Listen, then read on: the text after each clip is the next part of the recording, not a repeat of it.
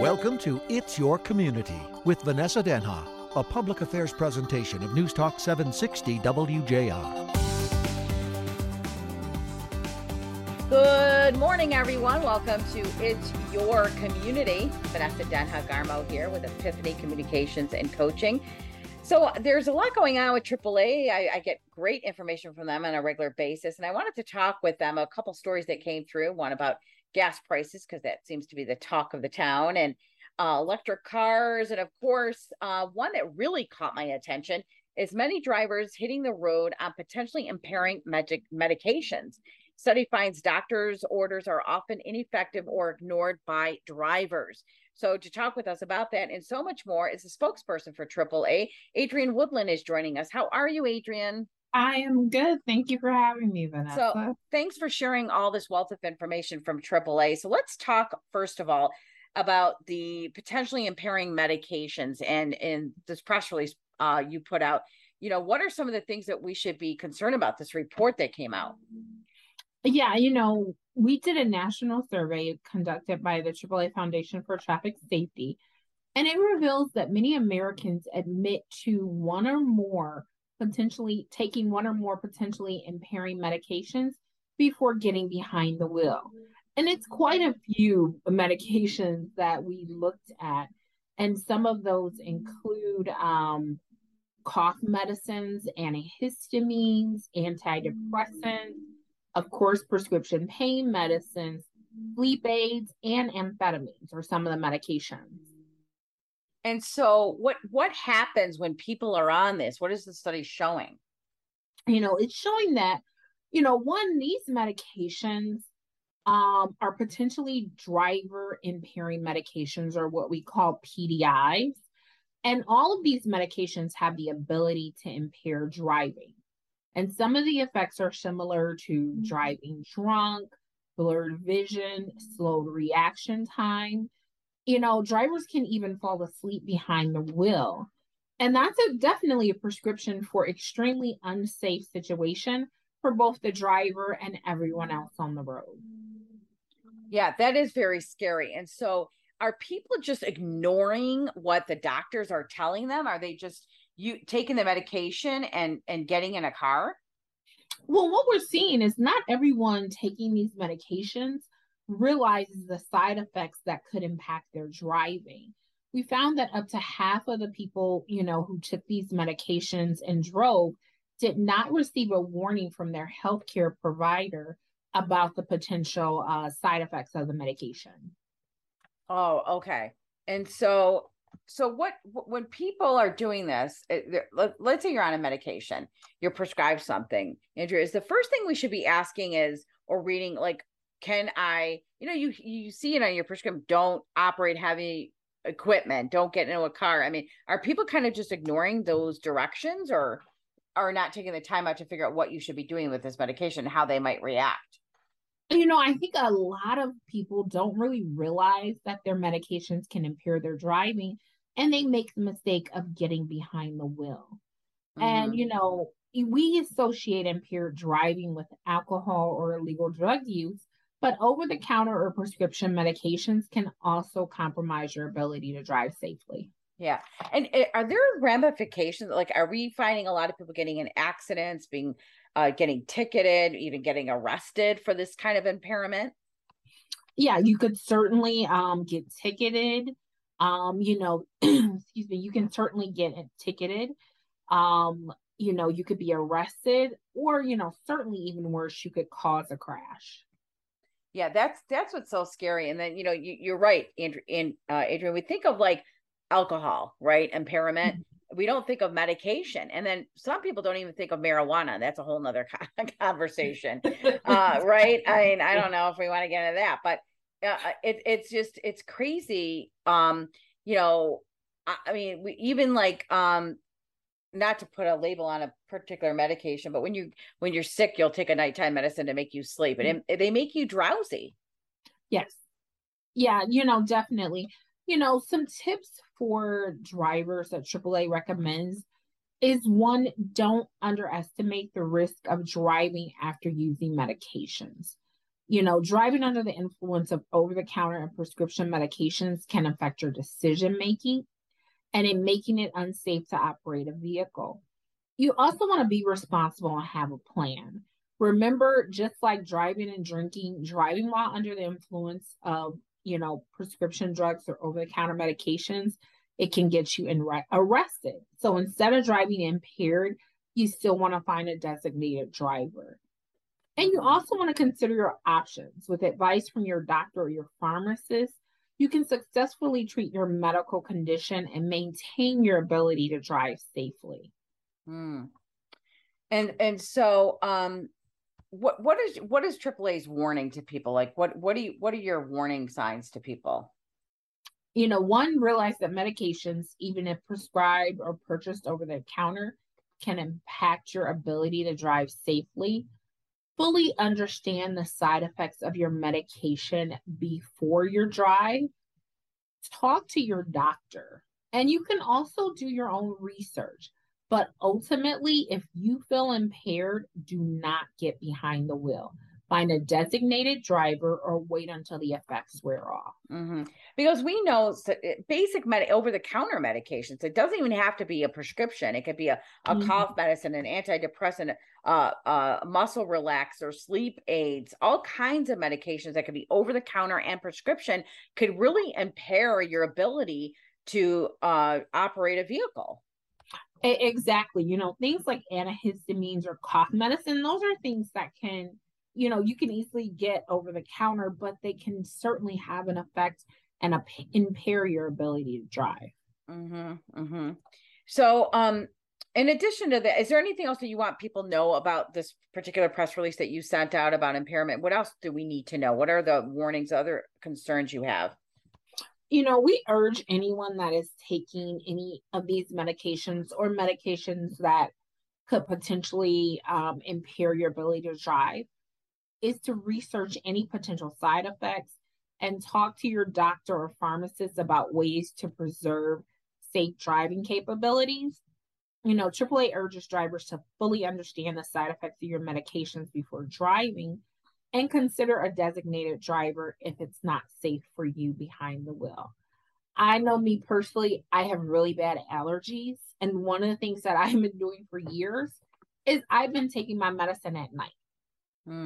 And that way, if it does have any drowsy effects, I sleep it off. And, when I wake up in the morning, I don't have any, drowsiness or impairment. So there are different things that you can do that can certainly, help you to function better and drive without having the impairing side effects.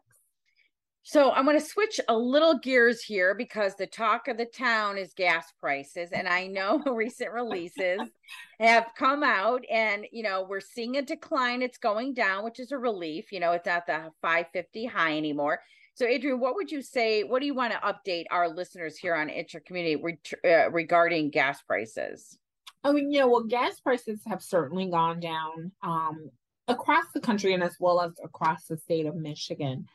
Right now, what we're looking at for Michigan's average today, it is actually down 20 cents compared to last week, but it's down about 68 cents compared to this time last month. But however, on the other side, current gas prices are still about $1.15 higher than they were this time of year. So it's a really interesting place to be in, where prices are certainly coming down over the last month and a half or so, but they're still a lot higher than they were compared to this time last year. So what are we expecting? Do we see it getting better? I mean, does AAA have any idea of gauging what it's going to look like for the rest of the year? We know that Labor Day weekend is a big travel time. What are your thoughts? What is AAA thoughts on that? Well, one of the things that's been going on that has helped to push prices downward over the last month and a half, prior to Independence Day, we had a really kind of interesting, what you would kind of consider anomaly, which is we had demand for gasoline up, which of course you expect that heading into, the big summer holiday.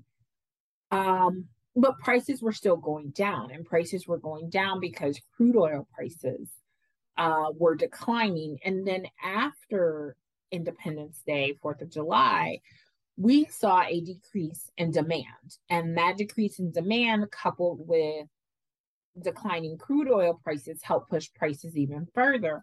And one of the things we've been seeing within the last week or so is we're continuing to see a decrease in demand for gasoline, but we also have seen an increase in gasoline stocks. So it's the availability of gasoline. And so when you get a decrease in demand, an increase in stocks, and a decrease in crude oil prices, that is a recipe for prices to go down. And so that's what motorists have been seeing happening. It's really, really hard to say where exactly they will go, because again, we're in the middle of the summer. Summer is usually a very busy season for driving. We typically see an increase in demand for gasoline, and that increase in demand typically sends prices higher. And so it's really interesting thing that we have going on right now, where we're seeing prices decrease and we're seeing a decrease in demand. Again, with us being in the middle of the summer, we could certainly see an increase in demand, as folks, prepare in the month of August to kind of take those last big summer trips. And of course, prior to Labor Day, while everyone, proceeds to go out. And then as we get into August and further down, you also have the potential, hurricanes in the Gulf. And, as anyone knows, a hurricane in the Gulf of Mexico can certainly affect gasoline prices. So, you still have those potential, but it's really, really kind of hard to say where things are going. And then also when we're dealing with crude oil prices, and, crude is such a big factor into the price that we pay at the pump. It's really, really hard to predict where crude oil is going to go, because there are so many different global factors pulling on the price of crude oil. Mm-hmm. Yeah. And so let's move gears. On that note, there's also another release that you put out there on electric cars. So let's talk about that. Yeah, we had a new national survey by AAA into electric vehicles, and we do surveys on electric vehicles usually annually. And our latest survey shows that about a quarter of consumers plan to go fully electric for their next vehicle purchase. And one of the most common factors of those that say they're going to get an electric vehicle for their next vehicle purchase is a strong desire to save on fuel costs.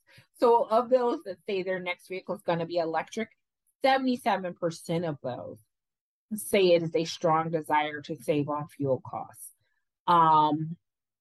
But, one of the things to note about that survey is there are still those that are still hesitant to make the switch to electric. And some of those concerns, there are lingering concerns regarding range of electric vehicles, the purchase price, and the availability of public charging options. Yeah. And that's the concern, Adrienne, is that I work with a lot of petroleum dealers, gas station owners, because it's one of my clients, and they don't have enough charging stations. And then there's talk about the grids not, being able to accommodate this massive switch to electric cars. How is that a concern? Data from the U.S. Department of Energy actually suggests there are nearly 55,000 charging stations throughout the United States. And most new charging stations have been installed at places like hotels, car dealerships, office buildings, and federal government facilities. So there are stations out there, and actually just how we follow gas prices, if you use our mobile app, it'll help you find gas prices in your community. Our website also can help you find charging stations in your community. So those things are out there, and there's actually several different types of charging stations that are available in public. And there's different levels of, charging and things like that. Yeah. And hopefully, as time goes by, there'll be more of a push, right, for more charging stations. I know a lot of gas stations owners are looking to add them to their stations so people can charge up. Yeah, and electronic vehicle sales in the United States, they continue to steadily rise. In 2021 alone, we saw almost 450,000 electric vehicles sold, and that's about an 88% increase year over year. But despite the rapid growth, electronic vehicles still account for less than 1% of the light vehicles, which are cars and trucks in operation today. But industry analysts still forecast the share of electronic vehicles on the road will reach 15% by 2020, or I'm sorry, 15% by 2030 and 50% by 2050. So, there's definitely the idea that this is going to be a growing trend. And what we found with our survey was that consumers who are fed up with the wild price swings at the pump may be more willing than ever before to make that switch to an electric vehicle. Mm-hmm, mm-hmm. Adrian, what about travel? We know that we're hitting one of the big travel weekends. It's summertime, first of all, so a lot of people travel in the summer and they're driving. So do you have any research on how many people are hit the roads this summer for travel vacations, for road trips? In general, for summer, no, it was by, holiday by holiday. Yeah. What we did find, excuse me, for Memorial Day, we saw a marked increase in those that were preparing to travel over the Memorial Day holiday compared to the previous year. And one of the things that we have seen in AAA travel since early in the year is we found more and more folks booking travel this year compared to last year. And we definitely saw this pent up demand for travel, due to being in the pandemic, folks wanted to travel. So earlier in the year, like January, February, the first quarter of the year, our bookings increased with folks planning trips for the summertime. For spring and summer, we definitely saw an increase in those numbers.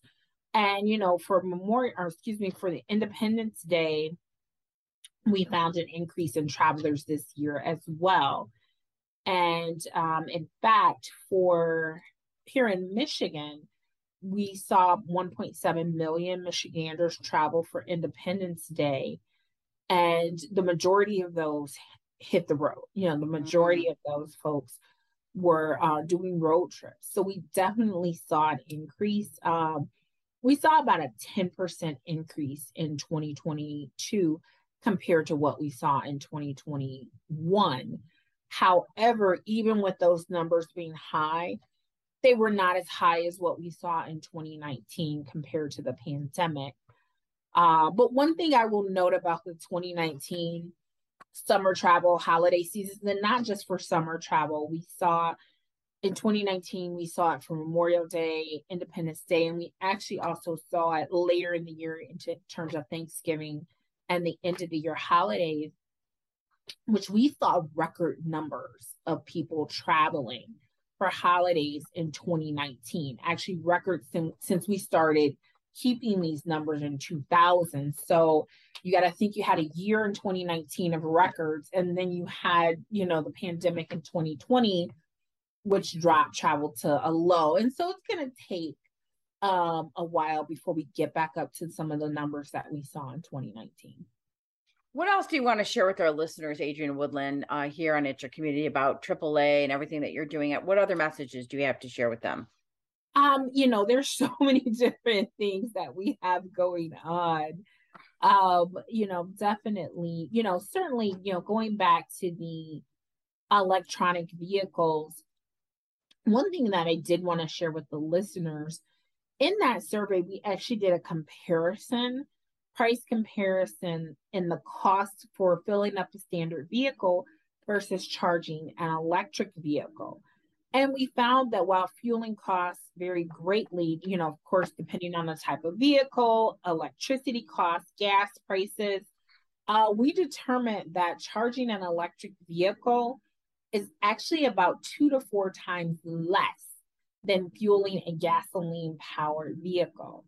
And, when comparing two of the most popular electric vehicles, sedans, against popular gasoline-powered vehicles, we found that electric vehicles charged at home, based on the current national average rate, you'll spend about 3.5 cents per mile charging at home, which is around $10 per full charge.